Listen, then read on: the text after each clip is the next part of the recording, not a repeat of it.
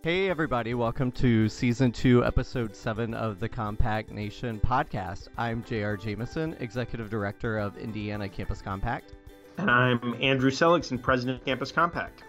And today it will just be the two of us. Our other co-host, Emily Shields, is off on important Campus Compact business and can't be with us today. So Andrew and I are going to entertain each other and hopefully you by having a good conversation about strengthening democracy and the health of our society. But first, I want to start with where in the world is Andrew? Well, today I am in Boston, and I have been a bunch of places recently. So earlier this week, or I guess it was last week, I'm losing track of the day, I spent a few days in Washington, D.C. as part of a summit of leaders from a bunch of different groups interested in advancing the role of service here in our country. So the Service Here Alliance pulled together a group of folks from government, from the military service, from national service organizations, from folks like us who mobilize National Service Corps and others to think about how we can work together to make national service a norm and an expectation for young people in the country, and how we can also move forward an agenda to actually create enough service here opportunities so that everybody who wants to can serve either in military or civilian service. So that was a really interesting meeting. I was glad to be there. And obviously with our hundreds strong Vista Corps and AmeriCorps members in campus compacts across the country, it's really important for us to continue to support that movement. So that was a great meeting to be at. Then I was up in Maine, just north of here, Portland, Maine, spent a day with Maine Campus Compact and the University of Southern Maine, meeting with some presidents and other institutional leaders, faculty and staff, and really kind of engaging in very good conversations about where we are right now in the country and how institutions can be upping their game to respond to the conditions around us. So that was, both really interesting places to be. That's exciting. I had the opportunity to go to Campus Compact for Southern New England's conference last week on creating space, and it too was an opportunity for all voices to be heard from a student-led perspective. And so all of these conferences together I feel like is a nice segue into our discussion today. I know, at least for me, anytime I turn on the TV or I'm scrolling through my Twitter feed, I feel like our nation is at its most divided, and I often feel like maybe we won't ever have consensus again. And I know that I'm probably not alone in that feeling, although I know there are so many organizations and people out there doing really great work to combat that, including Campus Compact. So I just want to start with, how are we as an organization responding to the climate?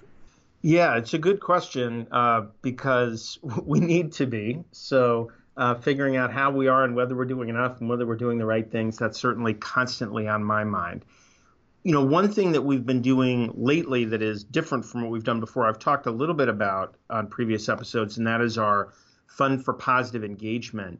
And so that is a program where we've been able to provide small grants to 40 campuses, members of Campus Compact, all across the country. I think they represent 28 different states, every institution type. There are public and private, 2-year, 4-year, large and small, and rural, urban, suburban, pretty much every sort of institution we have. And we really were looking to fund small projects that represented some kind of an experimental response. And experimental not in any formal sense, just in the sense of trying something. People trying things to bridge divides, to bring people together, to foster dialogue, to foster greater understanding across the kinds of differences that are now causing so much conflict, whether ideological differences or differences in ethnicity and religion or in immigration status or a whole number of other things. And I was excited by the level of interest, that is to say, to see that so many people want to bring people together on their campuses and in their communities. It was also at the same time disturbing to see how many people really feel that need in an acute way right now. So we had applications from about 300 campuses, and the situations that people were describing that they want to address were all things you would want to help people address, but you would wish in many cases they just weren't happening in the first place, whether they involved hate incidents or just a level of toxicity in the relationships across groups that prevent any kind of meaningful conversation.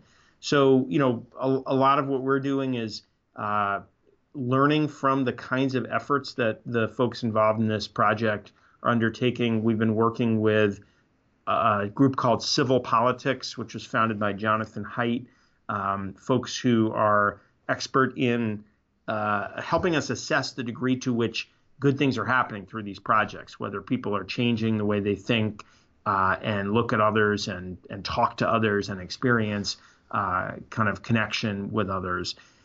So that's one thing that we've been doing. We certainly hope to be able to grow and continue that project over time because again, we hope to learn a lot from it and be able to encourage folks to replicate practices, but we also don't imagine that the need for this is going away anytime soon. Mm-hmm. How many of the projects do you know off the top of your head are student-led, or are they mostly faculty, staff initiated?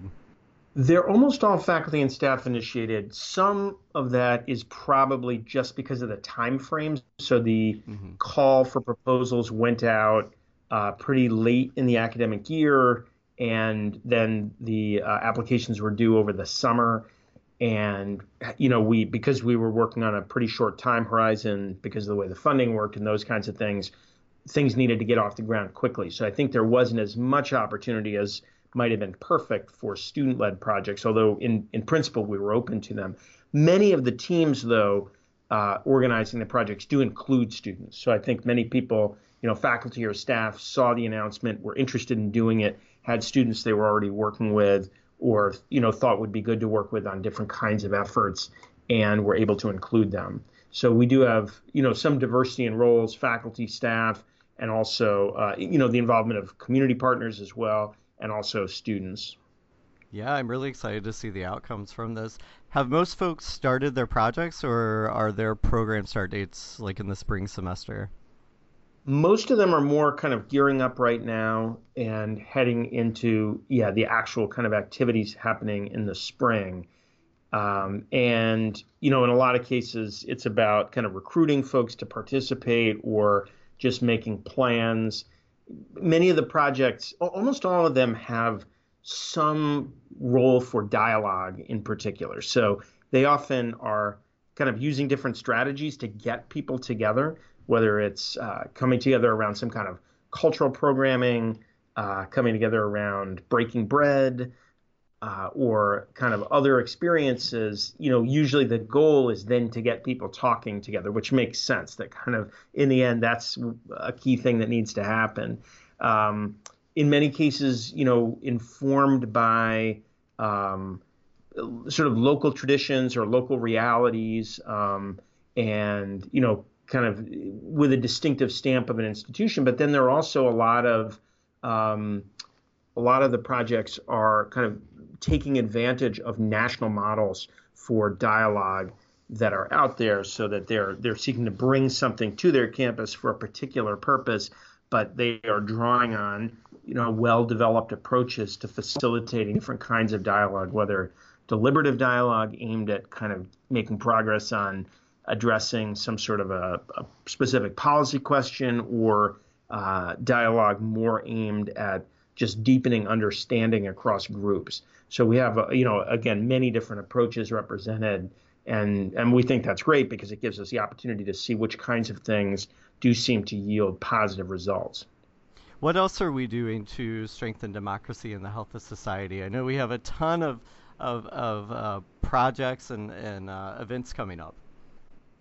Yeah, I think, a lot of what we are doing that is new in the last few years was conceptualized in just this way. So when we sat down with folks across our network, including you, to think about the future of our network in the context of our 30th anniversary, what emerged from those conversations was a big focus on kind of these two colossal changes in American society, the deepening of inequality and the explosion of polarization and its sort of pervasiveness in our experience. And this all was in 2015, before the election cycle of 2016 had really gotten underway.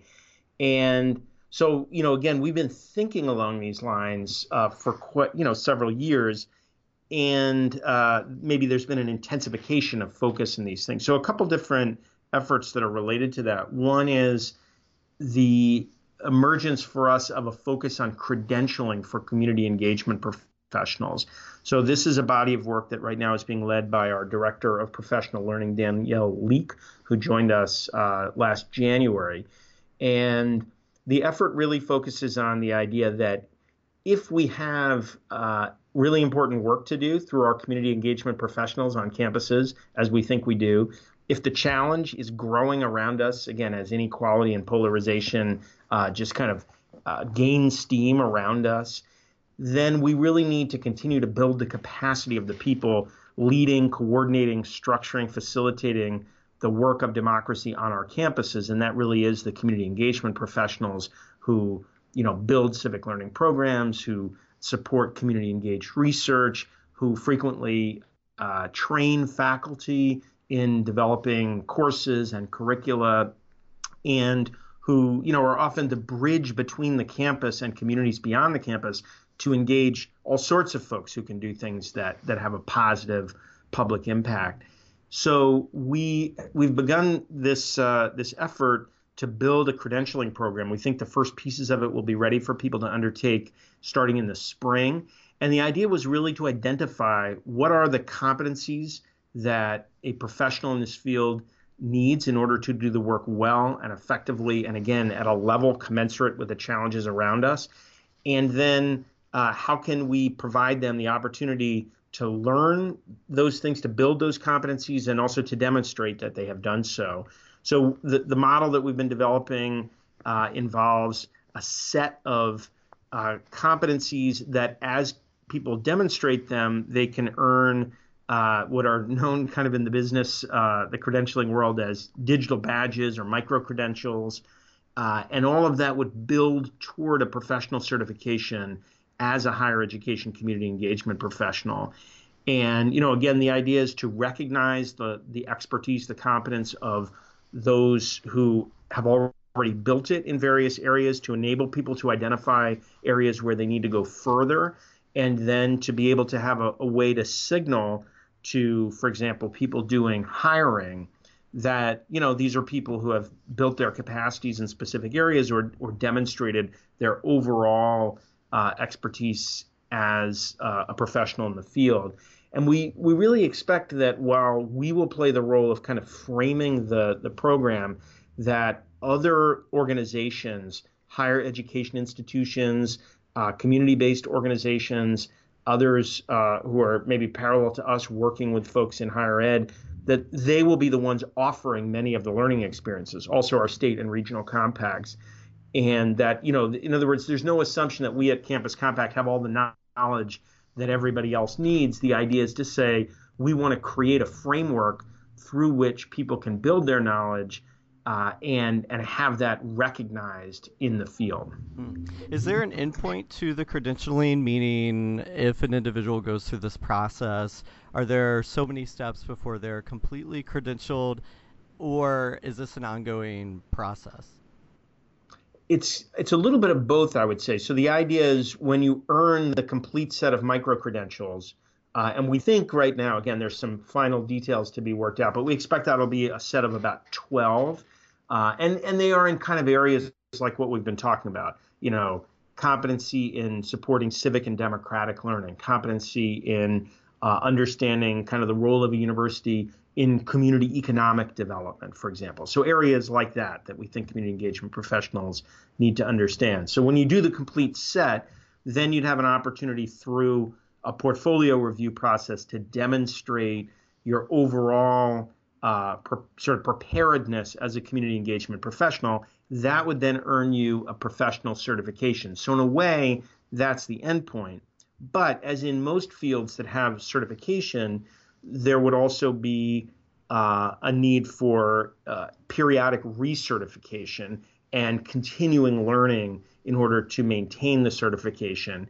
as well as opportunities to participate as a professional, for example, in the ongoing review of others seeking the certification and in mentoring others who are in that position. So part of the idea is you kind of get this continuous process going, because one of the things we really want to do through this is not only recognize individuals and encourage learning as individuals, but also help to build a kind of ongoing learning community of community engagement professionals so that people are connected to each other through the opportunity to learn and build professional capacity, but then also that they are able to serve the whole by deploying their expertise to help others continue to move along, and by playing this necessary role of reviewing the work of others as they seek credentials, certification, et cetera. So there is kind of a target to shoot at, the professional certification, but we expect that that's a point along a continuum.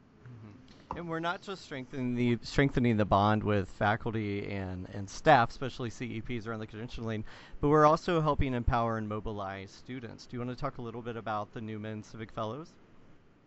Yeah, that is some of the most fun we have around here is the opportunity to connect directly with students through the Newman Civic Fellowships. So, the basic structure of the program is that each of our member presidents and chancellors in Campus Compact has the opportunity each year to nominate one student for the Newman Civic Fellowship. And campuses can decide how they identify that student. In some cases, it's done through a formal selection process internally. In other cases, especially smaller institutions, the president may just really know personally a lot of the students very involved in community engaged work. So each year they can nominate one, and from that we create this cohort of Newman Civic Fellows. So this year we have 273 from all across the United States, again representing the great diversity of our institutions and really representing the great diversity of our country. This is a group of students, that are just in every respect represent that diversity. There's age diversity. We have both undergraduate and graduate students. We also have many students who are non-traditional students. Again, all sorts of institutional characteristics. The demographics of the students are quite a wide range. So it's a really great group to come together. And, we see them as playing a number of roles. One is just for themselves, really having an opportunity to learn. We have online learning opportunities in about 10 days. They'll all be descending on us here in Boston. We're excited about it for our annual conference of the Newman Civic Fellows that happens at the Edward M. Kennedy Institute for the U.S. Senate.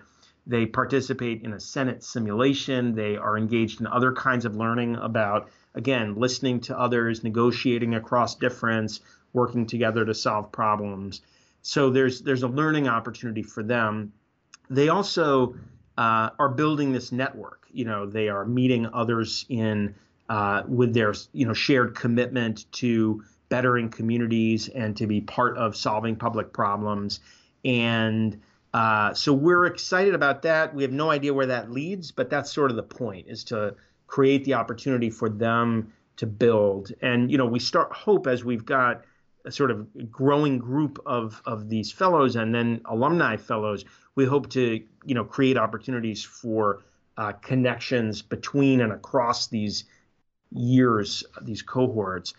And then also we've already begun to take advantage of the voice that these students can provide within the Campus Compact network. So just as one example, when we reviewed applications for the Fund for Positive Engagement, the Newman Civic Fellows were on those review teams so that we had a student perspective about these proposals, most of which really were aimed directly at engaging students. So this gave us a kind of on-the-ground reality check from the perspective of students, about which of these projects seemed promising and had legs.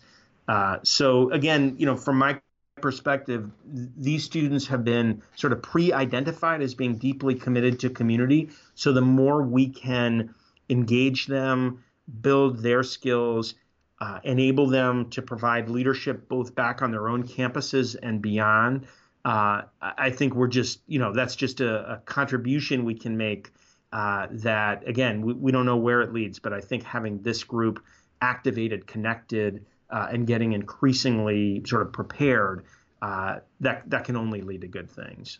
Yeah, and it's been great here in Indiana to tap into our Newman Civic Fellows to help us with our events and serve on panels and such. And to go to the Midwest Campus Compact gathering that happened last summer at Loyola and seeing all of the Midwest Newman Civic Fellows together, it just was really great to see that happening. I know there's an argument Yeah. in the. Oh, go ahead.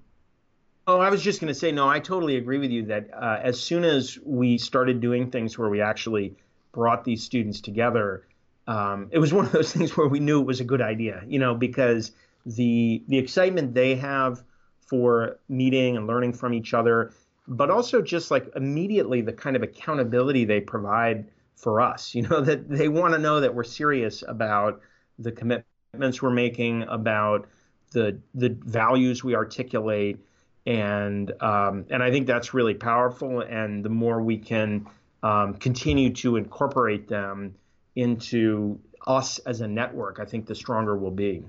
And the nominations are open now, right? For next year's They program? are. That is a great point. Yes, you can go to compact.org and first of all learn about current group. We've got bios up for the students who are participating, the statements that their nominators made, and then also learn about the nomination process for this year. And I would say, if you're a president or chancellor, you should nominate. And if you are on a campus and you don't happen to be the president or chancellor, you should bring this to their attention. Again, we have a lot, but there's many more campuses that are eligible who are not yet participating. And, we'll be challenged to figure out how to accommodate it if the group grows to 500 or 1,000, but that would be a problem we'd love to have. Yeah, it's a great opportunity to be with other leaders in the field.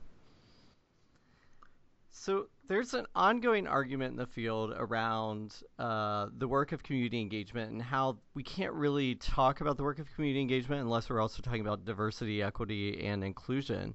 We've been doing some to really shift our conversation that way. Can you talk a little bit about, beyond the programs we've already talked about that now includes all of these pieces, some more efforts that are being put into place to focus on these three areas?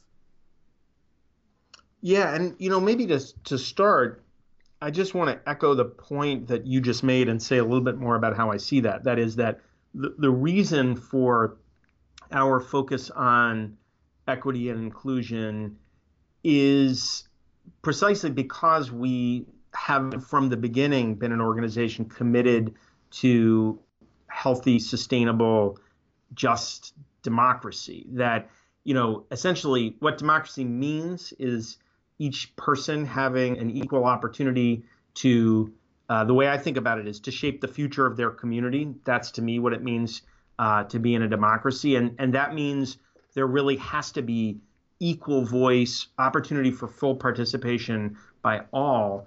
And you can't really have that if people are being excluded from educational opportunities or if they're being excluded from the kinds of health and nutritional foundations that one needs to really be able to fully participate in one's community effectively.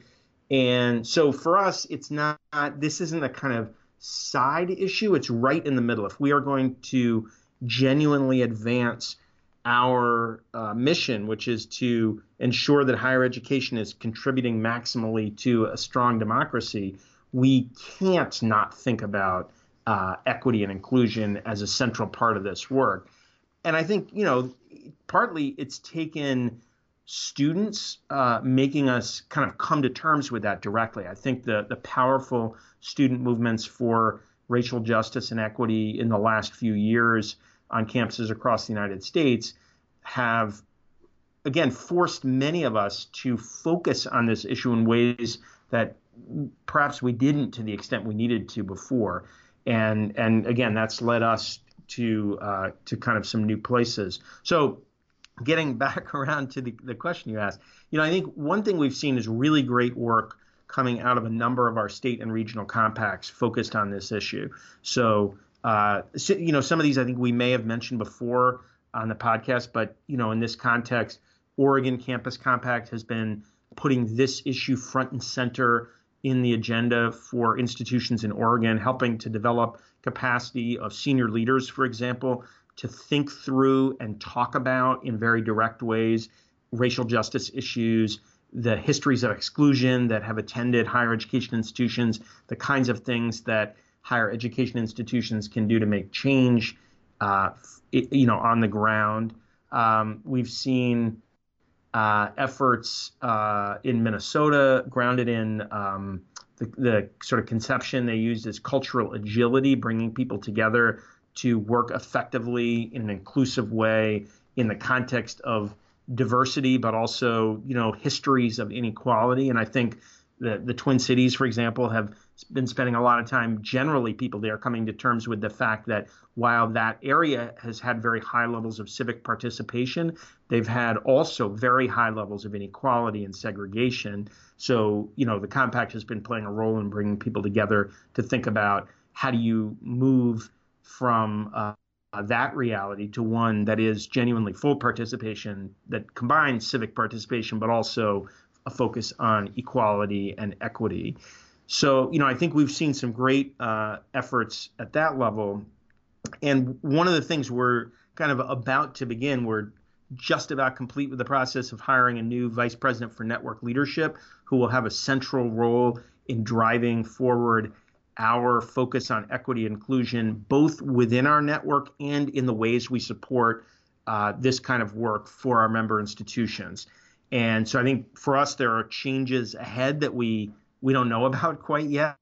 But the idea is to say, how can we ensure that in the work we're doing, not only are we an equitable and inclusive organization, but we are specifically focused on helping institutions answer the question about how their community engagement work can be directed most effectively at making the communities they're connected to and their own campuses more equitable and inclusive. I think it's such an important dialogue for us to be having right now and to be moving that way. And I have to just say, cheers. I applaud you so much for moving us that way as an organization. When we look toward the future, what do you think is our greatest challenge facing us when it comes to us as a field? Well, I see a few things as big challenges. I think one is all of the ways that higher education is challenged. So, I think the continuing defunding of higher education by state governments, I think if you look at right now, who knows what will have been the case by the time people hear this, but right now there's a tax bill that's just been proposed in the Congress, and it targets higher education. I would say it's the first example I've seen of a tax bill that looks like it's partly intended to weaken higher education and people's access to it. Kind of a strange thing to put in a tax bill, but there we are. So I think the challenges to higher education continue to be our challenges, because the more institutions are fighting to survive or stay above water or stay afloat, the harder it is for them to focus sometimes on the big questions of the real mission behind the institution, the values they ought to realize in their work. On the other hand, I do think we may be kind of become, because of that, coming sort of to a point of reckoning about the way institutions of higher education have sought to conform to a very narrow conception of what they're all about, a sort of jobs producing or workforce producing focus with little account of what the real importance of higher education is. Because I think that approach has clearly yielded no fruit, and it has put us in part in the situation we're in today. And I think there is a growing realization among higher education leaders that kind of rallying to articulate the real case for higher education, its importance in a democracy, its importance in people's lives broadly, in creating a society capable of innovating and solving its own problems, like that has to happen. And I see some return to that realization, I think. And again, at our national conference in March and our summit of presidents and chancellors, that's going to be a central focus, is how do we kind of refocus ourselves and others on the public role of higher education and the importance it plays in sustaining a self-governing democratic society. Those are some big things. I would say too that you asked about the field generally, but as you know, at Campus Compact, we are now really asking this question about ourselves. That is to say, are we built and structured and organized in the ways that are most effective for carrying our mission forward into the future? And part of the reason we're asking that question is because we expect others to ask that question. So we've been running around the country telling our member colleges and universities that they really have to be asking some basic questions about whether they are currently organized, structured, focused in ways that enable them to advance the public purposes of higher education. And so we're really, I think, turning that lens back on ourselves in a healthy way and saying, if we ask others to be prepared to change, then maybe we have to ask ourselves whether we need to change, and if so, how to do that, and what we're prepared to do to make sure that we continue to be a force for making the case for education for the public good. Mm-hmm. And if folks want to be a part of these broader discussions, that the National Conference registration is open for that to come to Indianapolis. That's true. Yes, we will be heading to meet JR on his turf in Indianapolis. We're really looking forward to it. IUPUI will be helping us host that event. For those not in the know, that is Indiana University, Purdue University, Indianapolis. Yep. And we're really grateful for their participation. And yeah, looking forward. Indy is, as you know, it's a really nice town. It's a wonderful town. Yeah. I've been there for other meetings and enjoyed it. And it's convenient to get to from almost everywhere. So I'm really talking this up. But yes, we need voices in the conversation. We need both institutional leaders to be there, so you can, poke your president or chancellor if you're not one, poke yourself if you are one. But also we need everybody. And so if there's an opportunity for you to be there, it would be great to have you as a participant in the conversation. If we have a faculty member or a community engagement professional who's listening to our conversation right now and they're reflecting on what can I do as one person in this work, what advice would you have for them? What role they have to play in deepening democracy and strengthening our health of society? I would encourage any faculty or staff member who's listening to ask about your institution a couple of questions. One is it the case today that every student at your institution, for sure, experiences learning that builds their capacities as citizens, their preparedness to support the health and strength of their communities and of our democracy? Is it the case today that all of the aspects of your institution, the way you admit students, the way you partner with others, the way you purchase products and develop real estate, that all of these aspects are being built and executed with a focus on advancing the public good and especially serving communities that have historically been excluded from opportunity? And if the answer to that is not yes, then I think the next step is, maybe there's two. One is figure out who on your campus cares, find allies, and start thinking together about how you can build for change. And then the second is really start to look outward for resources, ideas, models, opportunities. We have, through our civic action planning resources, for example, on our website, a lot of information to help people get started. There are campuses all over the United States that have really been taking big steps forward, and you can find some of these and find peers, and we can help you do that. Your state campus compact directors, regional campus compact directors can help with that as well. So I would say, become sort of take a critical lens toward your institution and then think about how you build for change within the institution. And again, a lot of that will be by connecting outward with organizations like us, the American Democracy Project, Community Campus Partnerships for Health, the Coalition for Urban and Metropolitan Universities, many others, Imagining America right there. So there are a lot of folks doing great work in this area. And I think usually when we make change, it's by finding internal allies, finding external ideas, putting some of that together and starting to make something happen. Fantastic advice and a reminder that we all have a role to play in building a democracy. Do you have anything else you'd like to add before we switch to the ever famous pop culture corner?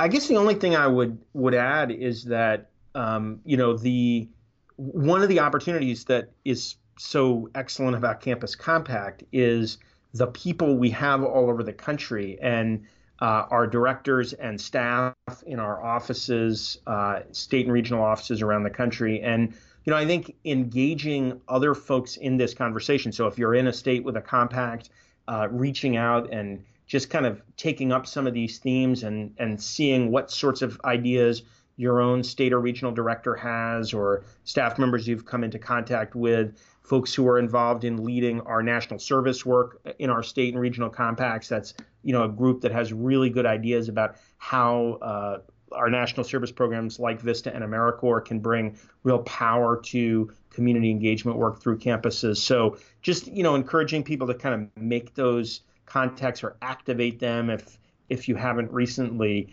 and again, find the people in your place, in your state, in your city, in your region who are actively thinking about these questions. And I think that can both help us feel supported in difficult times, but also really give us some practical ideas, advice, thoughts, things to try out that somebody else has succeeded with.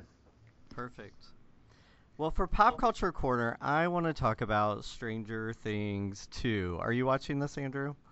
I am not. I keep hearing about it, but so far I have not been drawn in. Oh, what?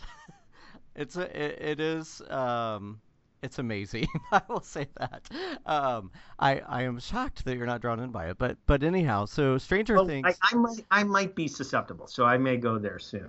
I mean, it's got a little bit of sci-fi. It's got some mystery. It takes place in the 80s. It's 1984. It's got great music and cars, and it takes place in Indiana. So that was another sell for me. But Stranger Things is a Netflix show, and it's released all at once. Season 1 came out last fall, and now Season 2 is released on October 27th. So I've done some binge watching. I have a couple of episodes left. I won't give any spoilers for those who haven't watched it.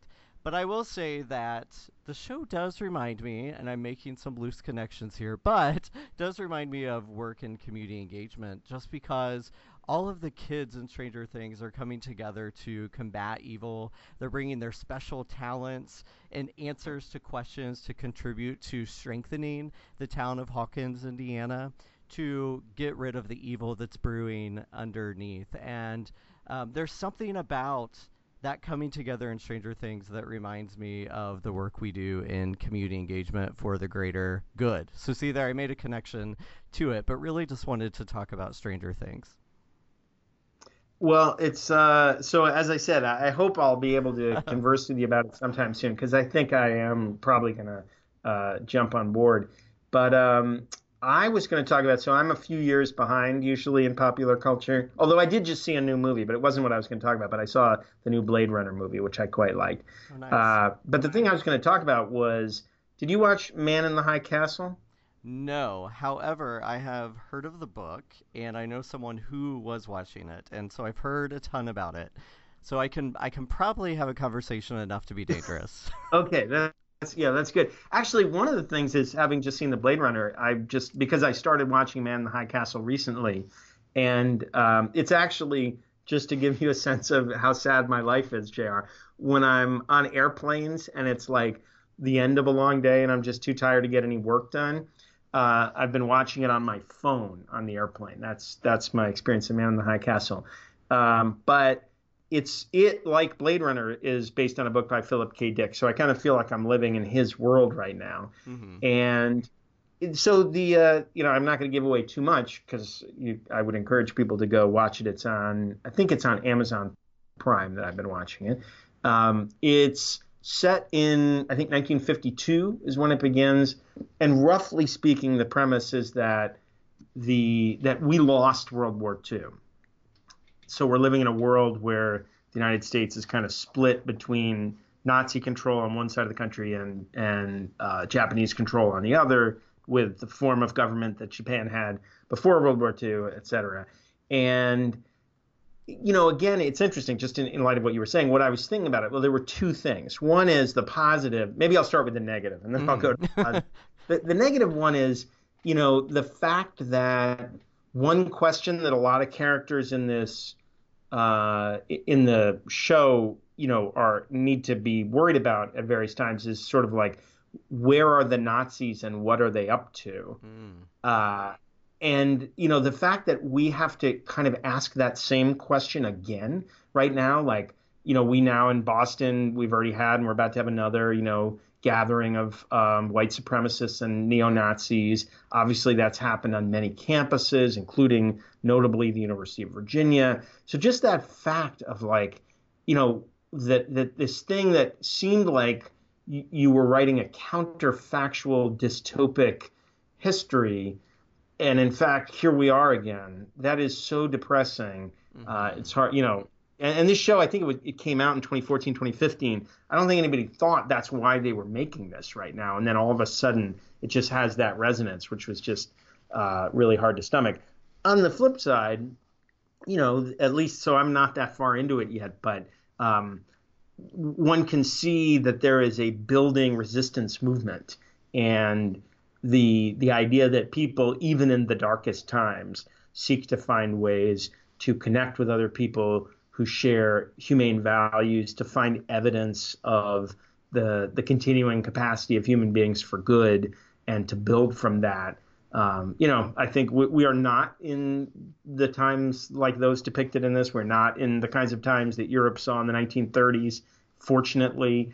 But it is still good to be reminded that even in times much more difficult than our own, people can kind of rally in those ways. And so hopefully we do so, and we do so in ways that include people who don't already agree with us about everything, and we see what we can figure out together. Beautifully stated. I need to check that out. I am familiar with the book. I've not seen the series yet, but you've piqued my interest, so I may check it out now. All right. And again, I don't know where it goes, so maybe by the end I'll be like, oh, that I didn't understand it. That was way off. And you'll say scratch that when you were listening to episode 7, we'll have to have a retraction episode. But I do think the point of resistance and people coming together even in the darkest hour, regardless if the show takes a different direction, I think that's a positive outcome that we are starting to see in our own society, and I am hopeful that we will see more of. I'm with you. Well, thank you everybody for listening to episode 7 today. We want to remind you to subscribe to the Compact Nation podcast anywhere you can find podcasts. You should rate us too, because that's really important and helps us. Tell your friends, tell a colleague, and tune in next time. In a couple of weeks, we'll be back with Timothy Schaefer from Kansas State University and from the National Institute for Civil Discourse. He's a long-time listener, but a first-time caller, and we're really excited to have Timothy on next time. Excellent. I look forward to it. All right. Thanks a lot, JR. Yep. Thanks, everyone. Season 2 of the Compact Nation podcast is produced by Naval Mahdi for the Campus Compact headquarters in Boston, Massachusetts, and its 1,100 colleges and universities around the globe. All rights reserved. Learn more about Campus Compact at compact.org. The hosts of the Compact Nation podcast are Emily J. Shields, J.R. Jameson, and Andrew Seligson. Recommendations for guests, topics, or general questions can be sent to podcast@compact.org or join the conversation on Twitter at #CompactNationPod. The Compact Nation podcast is available on iTunes, SoundCloud, and Stitcher. Don't forget to subscribe and rate us.